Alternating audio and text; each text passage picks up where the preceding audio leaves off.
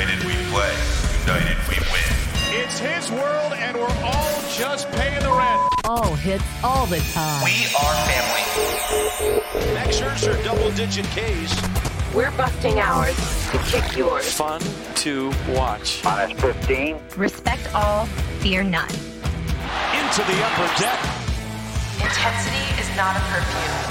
Hello, Utah Street. 5, 4, 3, 2, 1.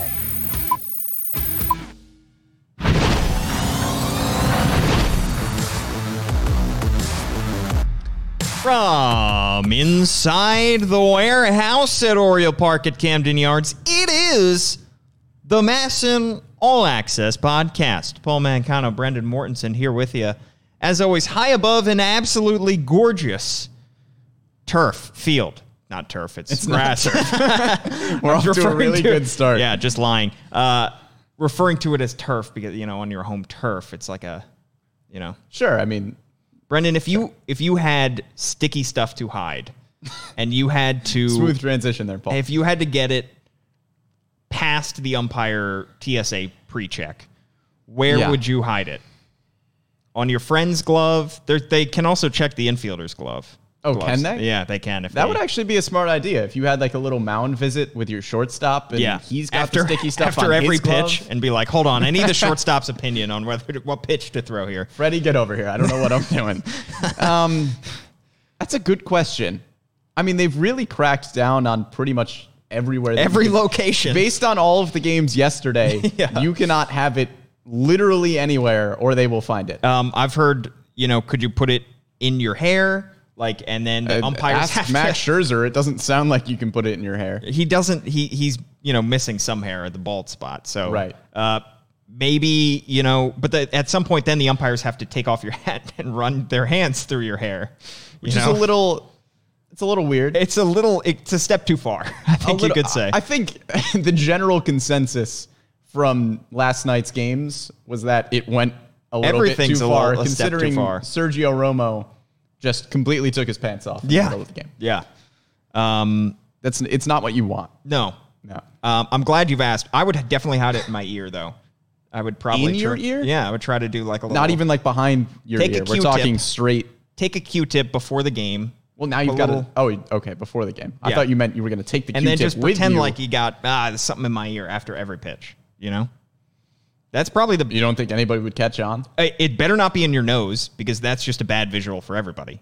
Right. You can't be out there picking your nose to try to get better spin on your fastball there.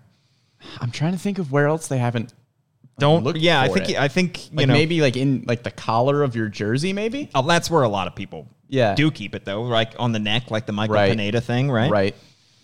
It's going to be an interesting I think the point is that you really can't. You can't get away with it. Yeah, I think Max Scherzer said after that game yesterday he would have to be an idiot to do it, to use it yesterday, knowing that it was going to be the first day of the crackdown. Exactly. I think that's how it's going to be for a while. We'll see if it has any kind of effect on actual baseball and statistics and how people are actually using this stuff, how people are hitting the baseball. Well, the spin rates are down already. They? Yep. If you look at Garrett Cole's start yesterday, his spin rates are way down. Really? Like comically down. He still pitched like... It's 5 rotations 7 a minute. innings. He still went like 7 innings, 2 earned, 6 strikeouts or something like that. But he pitched way different than he normally does. Now, this is the ideal time. The Orioles are ahead of the curve here in calling up Mickey Jannis because the knuckleball has no spin. So Mike Elias is playing chess. The rest of the league is playing checkers. Chess. Yeah, I'll tell you. I mean, it's all 3D chess, Paul. He's playing 4D chess. 4D chess. What's the 4th D? 3D chess is just normal chess. What's the 4th D? Time? I don't know. Yeah, up and down. Our producer Bobby Blanco saying they're different levels. Isn't that a thing? Can't you have like the stacked I think you boards? can. I've seen that before where you play it on different levels. I don't know if that's like you're playing multiple games of chess at once. Well, that's what Mike Elias is doing. Yeah.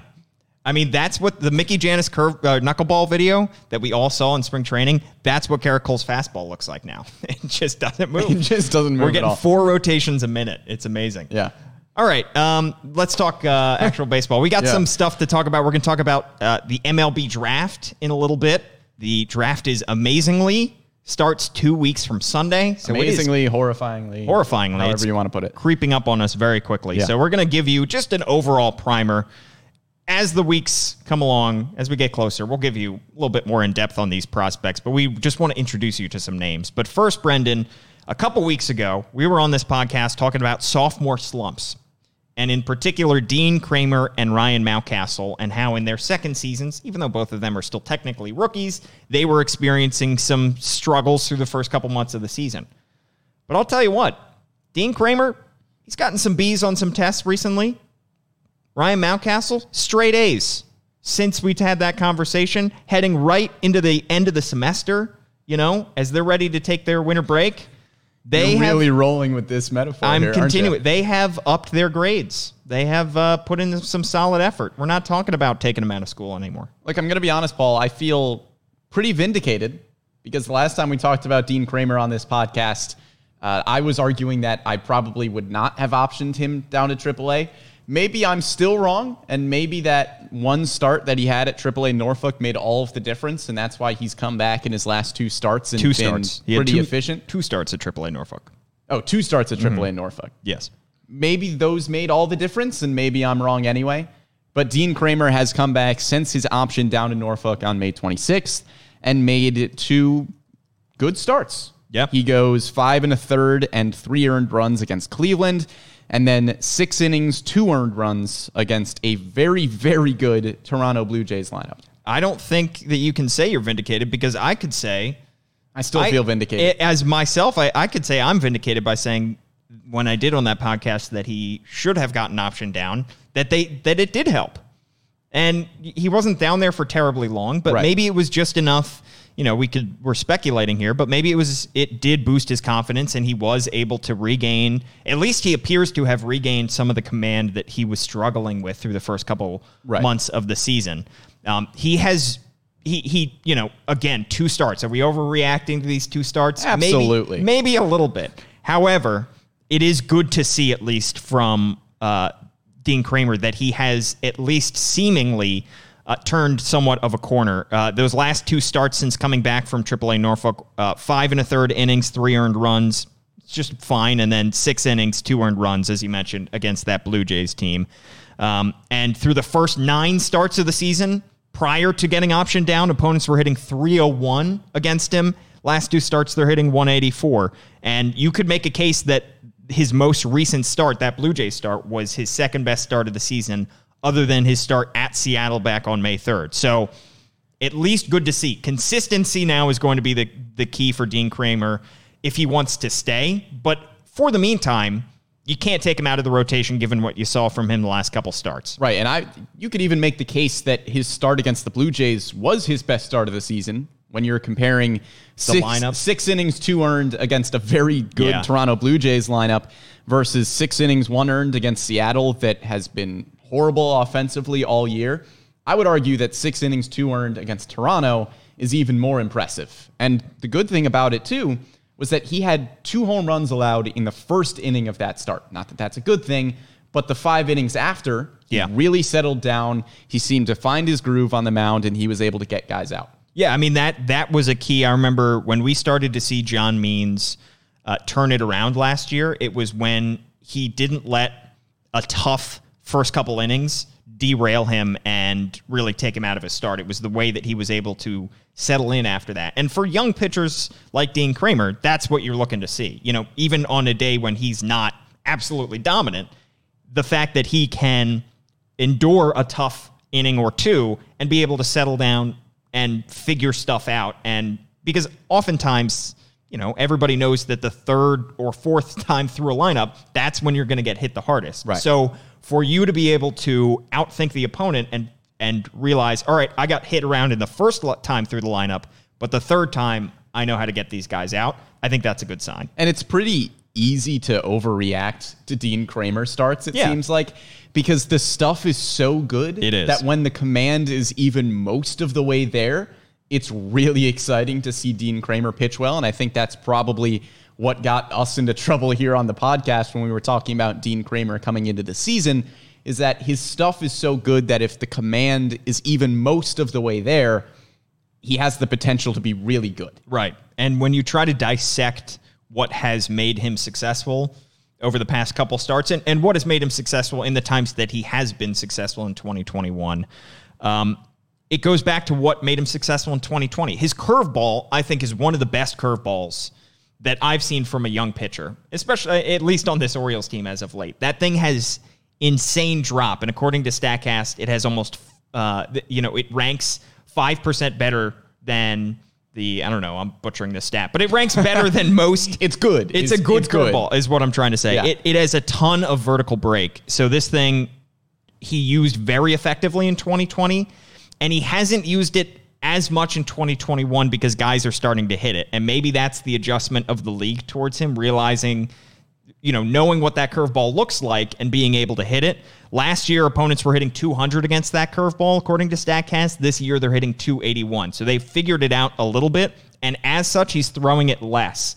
He threw it 27% of the time last year. He's throwing it 17% of the time this year. So if he wants to get back to dominance that we saw from him in 2020, in those first couple starts especially, it's getting that curveball to get swing and misses. And it has to be located correctly. It's probably a very difficult pitch to throw considering the inches of break on that. But getting that thing down so it's not hanging in the middle of the zone, I think, is key for him because that pitch can be utterly devastating when he throws it right. Yeah, it's command in its location. When you are throwing a curveball and hanging it over the heart of the plate, it's going to get hit. It sounds simple enough, but when Dean Kremer is locating, he pitches well. And it seems the one problem with Dean Kremer that we'll talk about with the last two starts is that he's been very streaky so far. Yeah. He had a really tough start of the season. Yes, 5 of his first 9 opponents were the Yankees, Red Sox, and Rays. So that obviously has a little bit to do with it.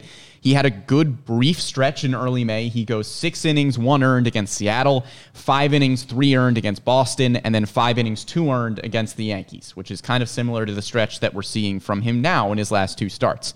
But then later in May, he goes 3 innings, 4 earned, and gives up, I think, 10 or 11 hits against the Rays, and then 4 innings, 5 earned against Minnesota, which is the start that eventually gets him optioned to AAA. So as we continue throughout the season, it's going to be a question of, okay, is he going to be a streaky good pitcher or is he just going to be a good pitcher consistently? Yeah. And at this point, if you show flashes, that's good enough to keep you in the Orioles rotation. In year 2, you don't need to be consistently excellent. And also, considering the other guys in this rotation, there aren't too many guys who are consistently good. John Means is consistently good, but obviously he's on the injured list.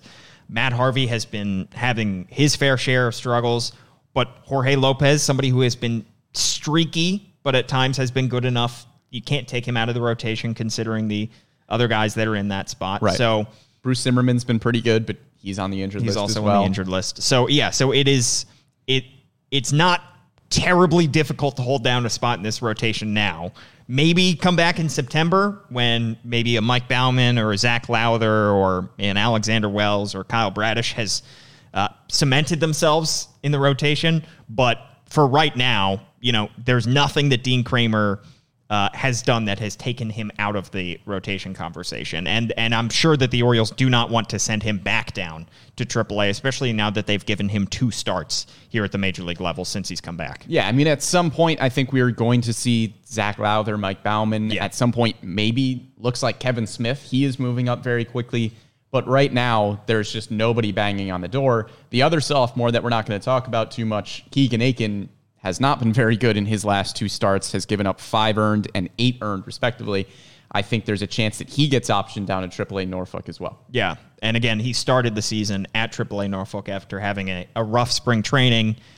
Took about a month for him to come back and start making starts in that rotation, and he actually took Dean Kremer's spot in that rotation, rather. So there's going to be some shuffling over the coming weeks. I think the other tough part is Brandon Hyde is having to figure this out on the fly in the midst of a 20 games in 20 days stretch, while they do not have an off day from June 10th until July 1st, which is utterly ridiculous. So he's in kind of a tough spot, having to fill out literally every 5th day in that rotation, while also having Bruce Zimmerman and John Means on the injured list. Right. So we could see a lot of shuffling before we get to the All-Star break. A lot of shuffling, and that shuffling could continue as we get to the trade deadline. I'm not sure if there's any starting pitchers at this point that the Orioles might deal, but if they deal any relievers, that might shake up the starting rotation a little bit in terms of guys that have been eating up innings that might not be there to eat up innings anymore. I mean, maybe if they deal some relievers, obviously, we'll get into this as we get closer to the trade deadline, but, if Paul Fry goes, if maybe Adam Plutko is a trade piece, right? Maybe you see Keegan Aiken, instead of getting optioned, just move to the bullpen, something like that. So we'll see what happens there. Another sophomore slump that we were talking about a few weeks ago who has entirely turned it around, and I think it's fair to say had a better month than almost anybody in baseball. For the past, when I say month, I mean past 30 days, because it almost has been exactly a month since he started his turnaround. We were doing this podcast, 4 weeks ago through the third week of May, and he was struggling. And we were talking about, should he get sent down a la Dean Kramer? Does he deserve to be sent down to Norfolk? And we decided, no, we don't think that would really do him any good, because he's already dominated at the AAA level. He's already won International League MVP. There's nothing else he can show at the AAA level, so we just need to see him do it at the Major League level. And boy, has he done it at the Major League level through the last month, Brendan. Yeah, was the American League Player of the Week a few weeks ago. He is hitting .350 with 7 home runs in June, over .350 at this point. He's brought his average up from, it was .226 at the end of May. It was .198 at the end of April, and that average is up all the way to .265. He has been absolutely scorching in June. He's hitting for average well. He's hitting for extra base hits now. He had a home run in 3 straight games in early June. He had that 3-homer game against the Blue Jays the other day. Which is awesome, by the way. A 3-homer game from a rookie. Nick Markakis, I think, was the last Orioles rookie. Nick Markakis in 2006 was the last Orioles rookie to have 3 home runs in a game. It is incredibly impressive. Yes. He is... There are still some concerns with Ryan Mountcastle at the plate. He is still chasing. I always joke that Ryan Mountcastle has never seen a high fastball that he didn't want to hit over the fence. His chase rate is still way up, and he is not walking. So those are certainly still concerns. But hitting over .350 with 7 home runs in the month of June is not a concern. Yeah, and when you stretch that to the last week of May, .330, .358, .692 slash line. 9 homers over the last 24 games as compared to the first 42 games of the season where he had 3 homers. Just to see him make solid contact is a whole lot better. We'll get to the concerns, definitely, but seeing him drive the ball out of the ballpark, seeing that power return and solid contact, I think is a major improvement. And I think when looking at why it is happening, through the first couple months of the season, guys were not throwing him fastballs, probably because they saw how much he crushed fastballs in 2020. And I don't know why, and I'm not complaining, but they are throwing him more fastballs. Yeah. And he's hitting .301 against fastballs so far this season.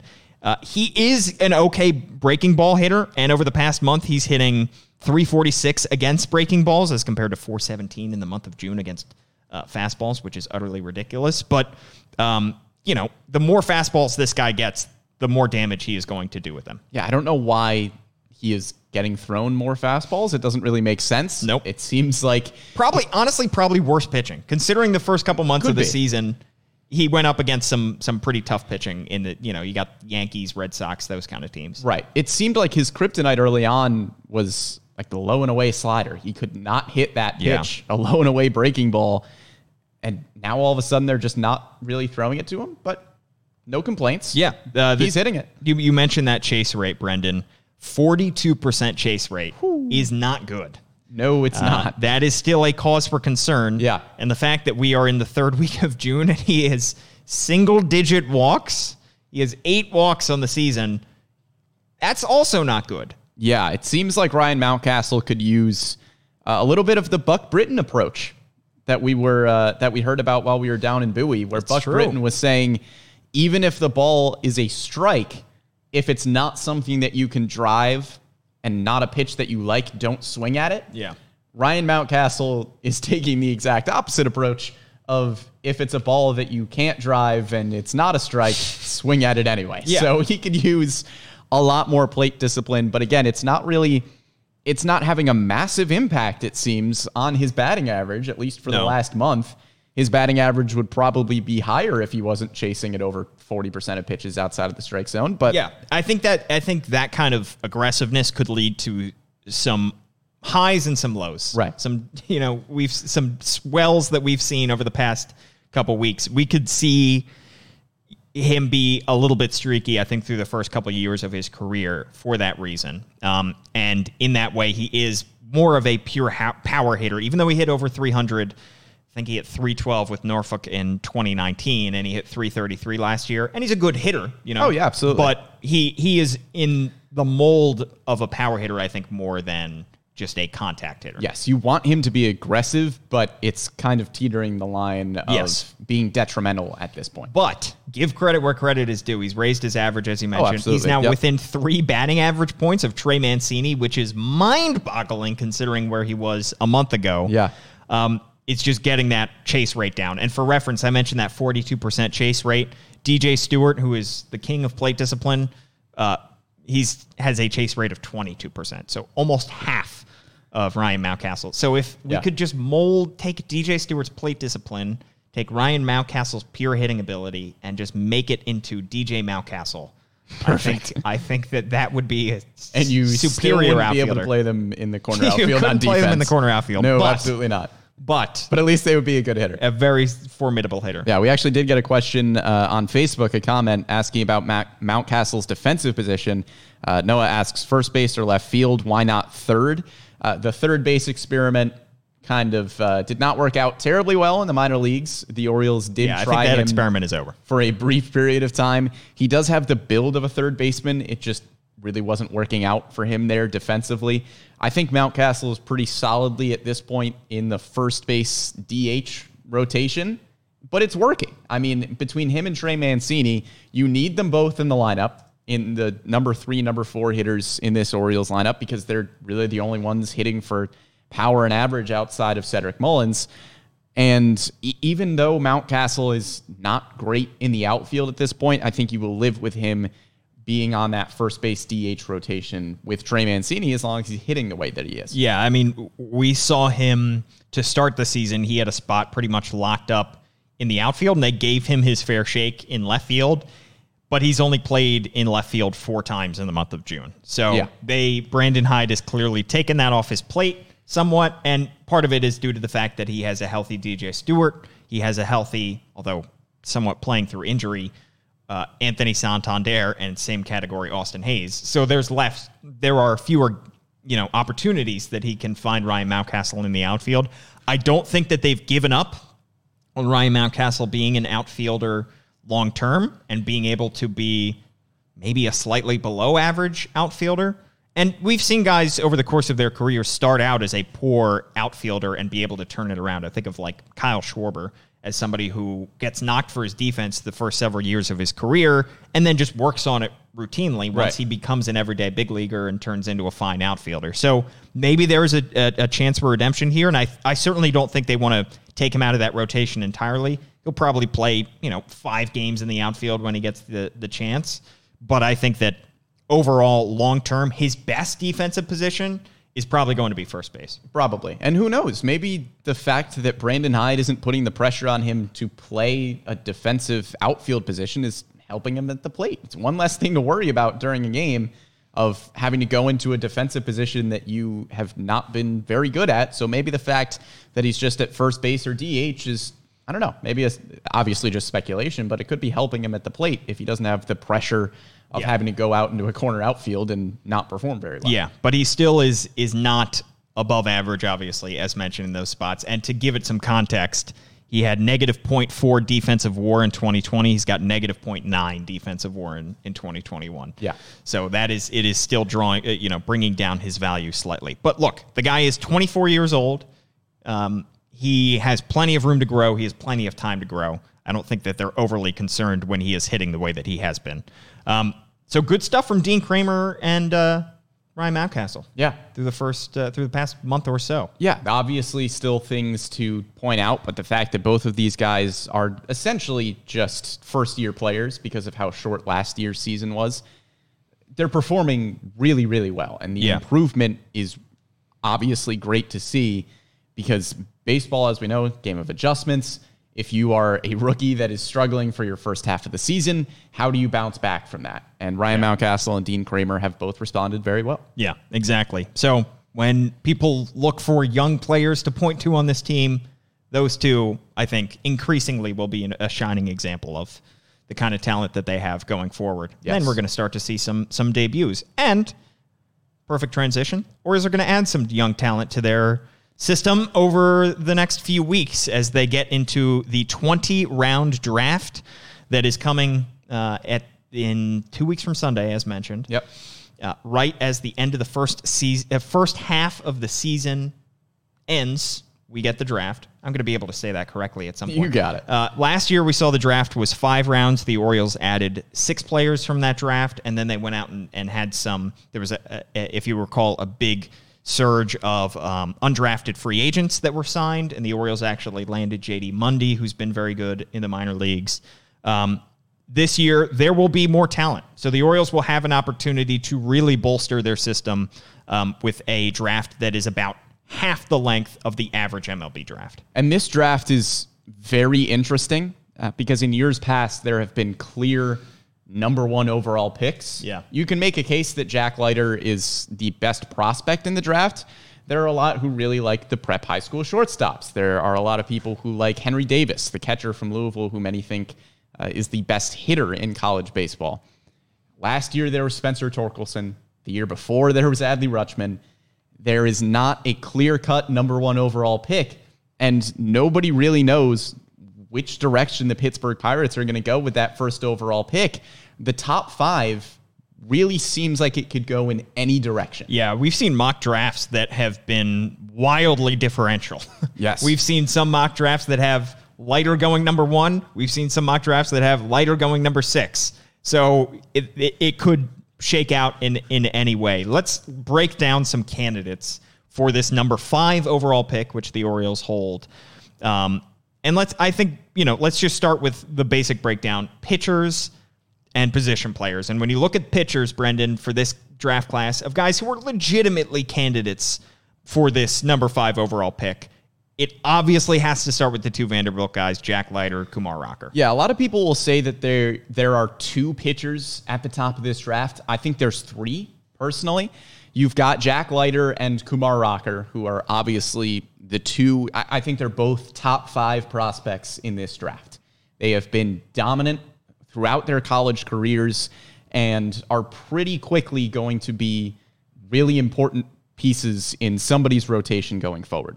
Jackson Jobe is probably the best high school pitcher, and he is getting a ton of buzz recently just because he has all of the intangibles. He has the really, really raw stuff, and some people are saying that if Jackson Jobe is able to develop in the way that teams are going to hope he develops, he's still just 18 years old, that he could develop into a pitcher that is even better than Leiter and Rocker.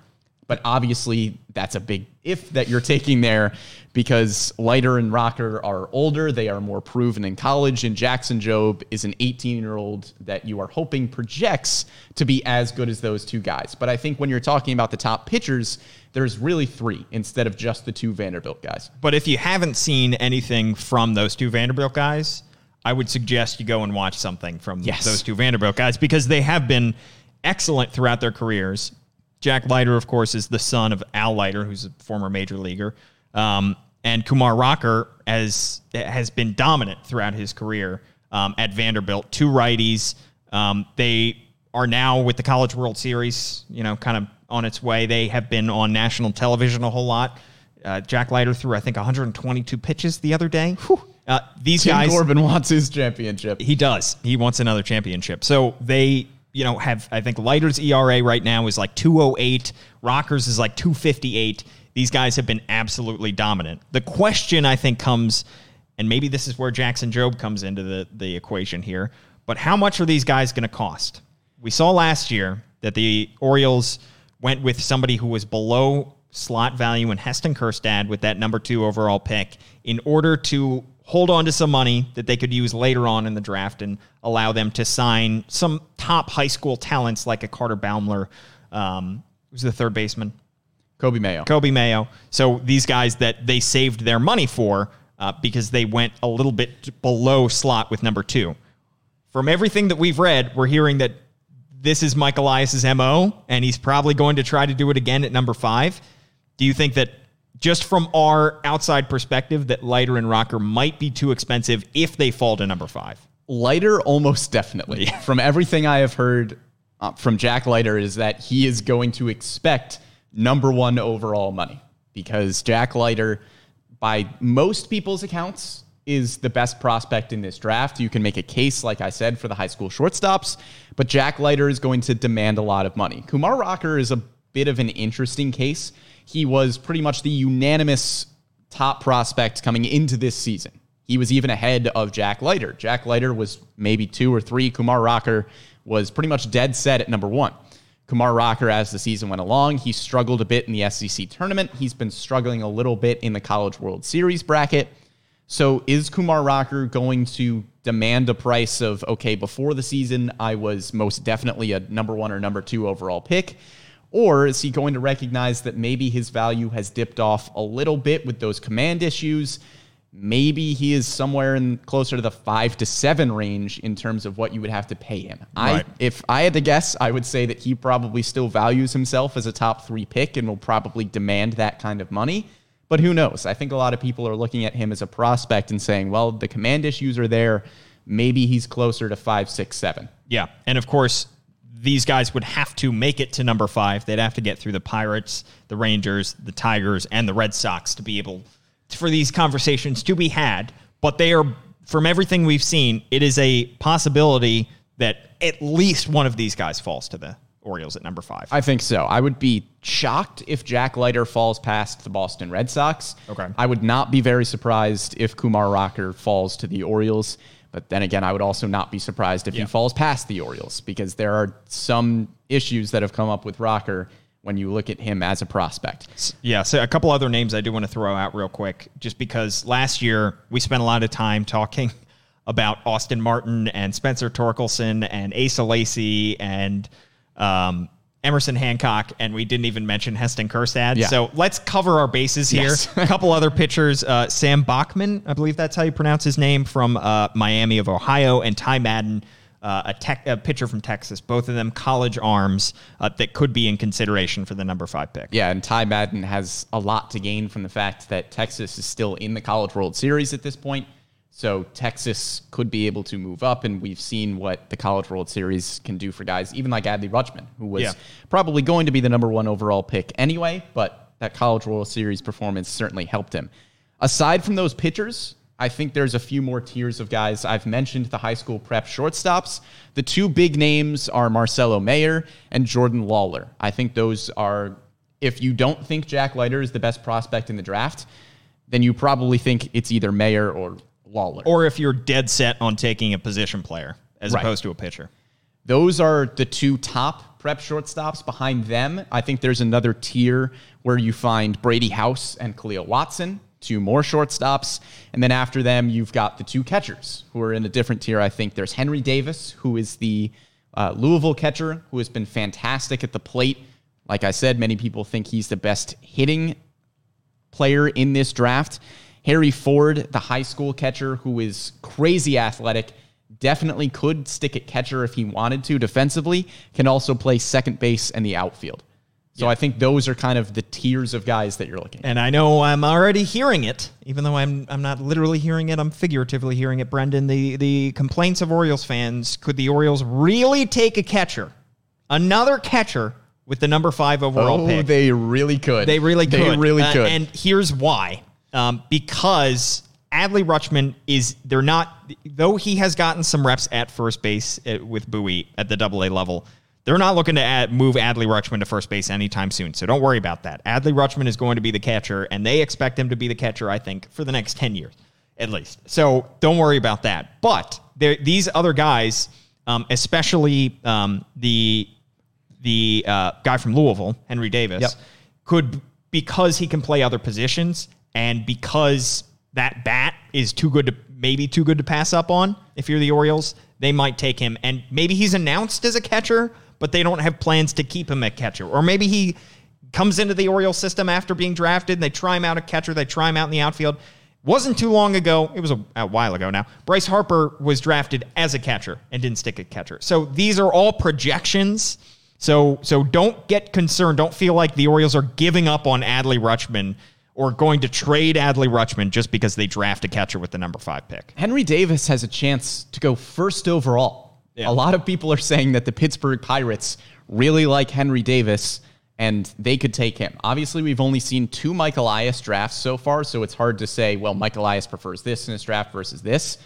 His last 2 top picks in Adley Rutschman and Heston Kjerstad have been proven college bats.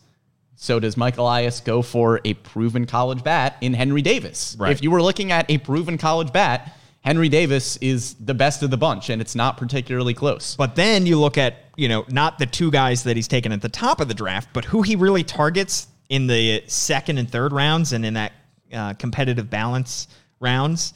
And it's a lot of middle infielders. Shortstops. It's a lot of Jordan Westbergs and Gunnar Hendersons and Anthony Servideo and Joey Ortiz, a couple 4th-round picks. So maybe he is tempted by one of these high school shortstops that you mentioned. Maybe he decides to wait on one of these high school shortstops. The other picks that they don't have a pick in the competitive balance round A, which I believe they did last year, which allowed them to take Hudson Haskin and Jordan Westberg, I think in flipped order. I think it went Westberg first. Yeah, then Westberg Hudson. Was the competitive balance round A. Yes.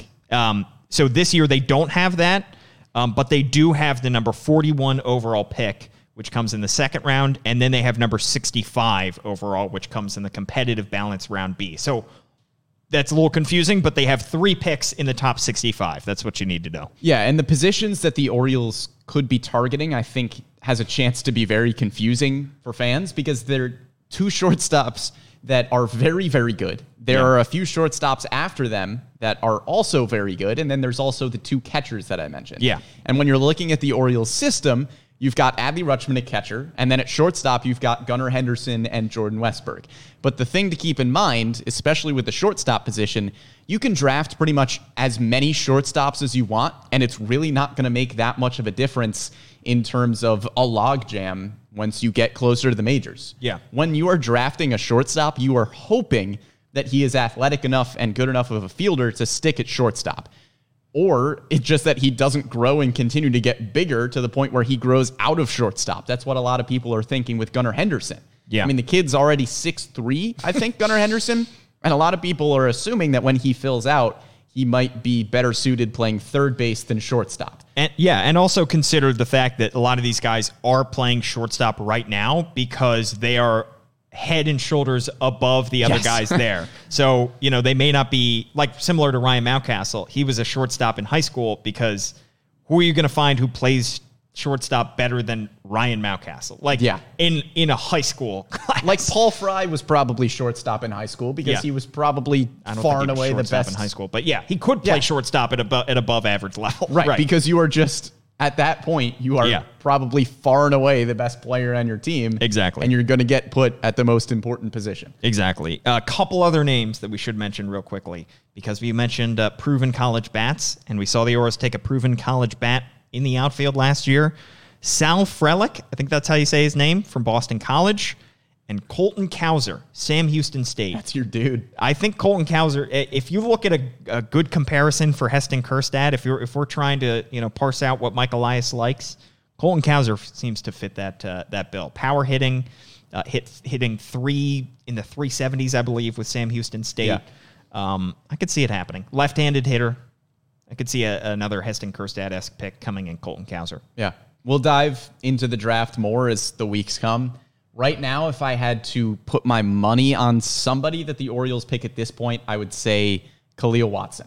Prep high school shortstop. He's your guy. He's not one of the top 2 shortstops, and I think the Orioles could probably get him for a little bit less money than they would at the number 5 overall pick. Right now, I think it's either Khalil Watson or Henry Davis. A couple other names also. I just gotta hit all bases. We're throwing a lot of them out there. UCLA shortstop Matt McLean. Yep. And high school outfielder Benny Montgomery. Everybody's in play.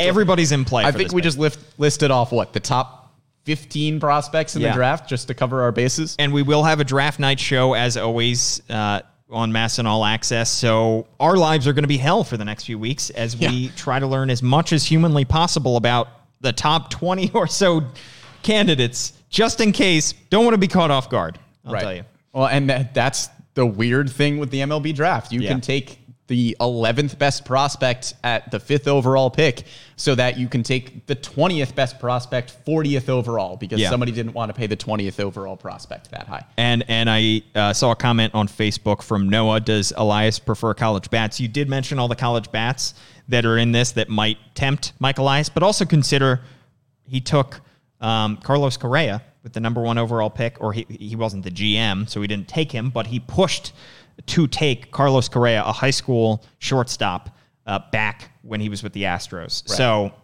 he can, he's not dead set on any one position. So that is partly why we think he could go in any direction. Yes, but he does seemingly like college bats. Overall, the trends. Adley Rutschman, Jordan Westberg, Hudson Haskin, Heston Kjerstad. Yeah. It seems like in a few of those earlier rounds, Mike Elias tends to go with the college bats, but that doesn't necessarily indicate what he's going to do at 5. There are, as it's been made pretty clear by the fact that we read off about 15 prospects, a ton of possibilities for this 5th pick. All right, July 11th, that's when the first round of the MLB draft is. We will have a draft show that night. We will keep you up to date over the coming weeks with what we think is going to happen and what we learn about these prospects. At Brendan Morty is Brendan's Twitter handle. I'm at Paul Mancano. Thanks to Bobby Blanco for running the show today. Like, review, rate, subscribe, share with your friends. Give us 5 stars. Please. Share it. Give us, just spread it. Spread the news. I'm just going to let you keep rolling these off. Yeah, that's just about it for our podcast. We will be back in a week from the warehouse as well. I'm Paul. He's Brendan. Thanks so much for tuning in.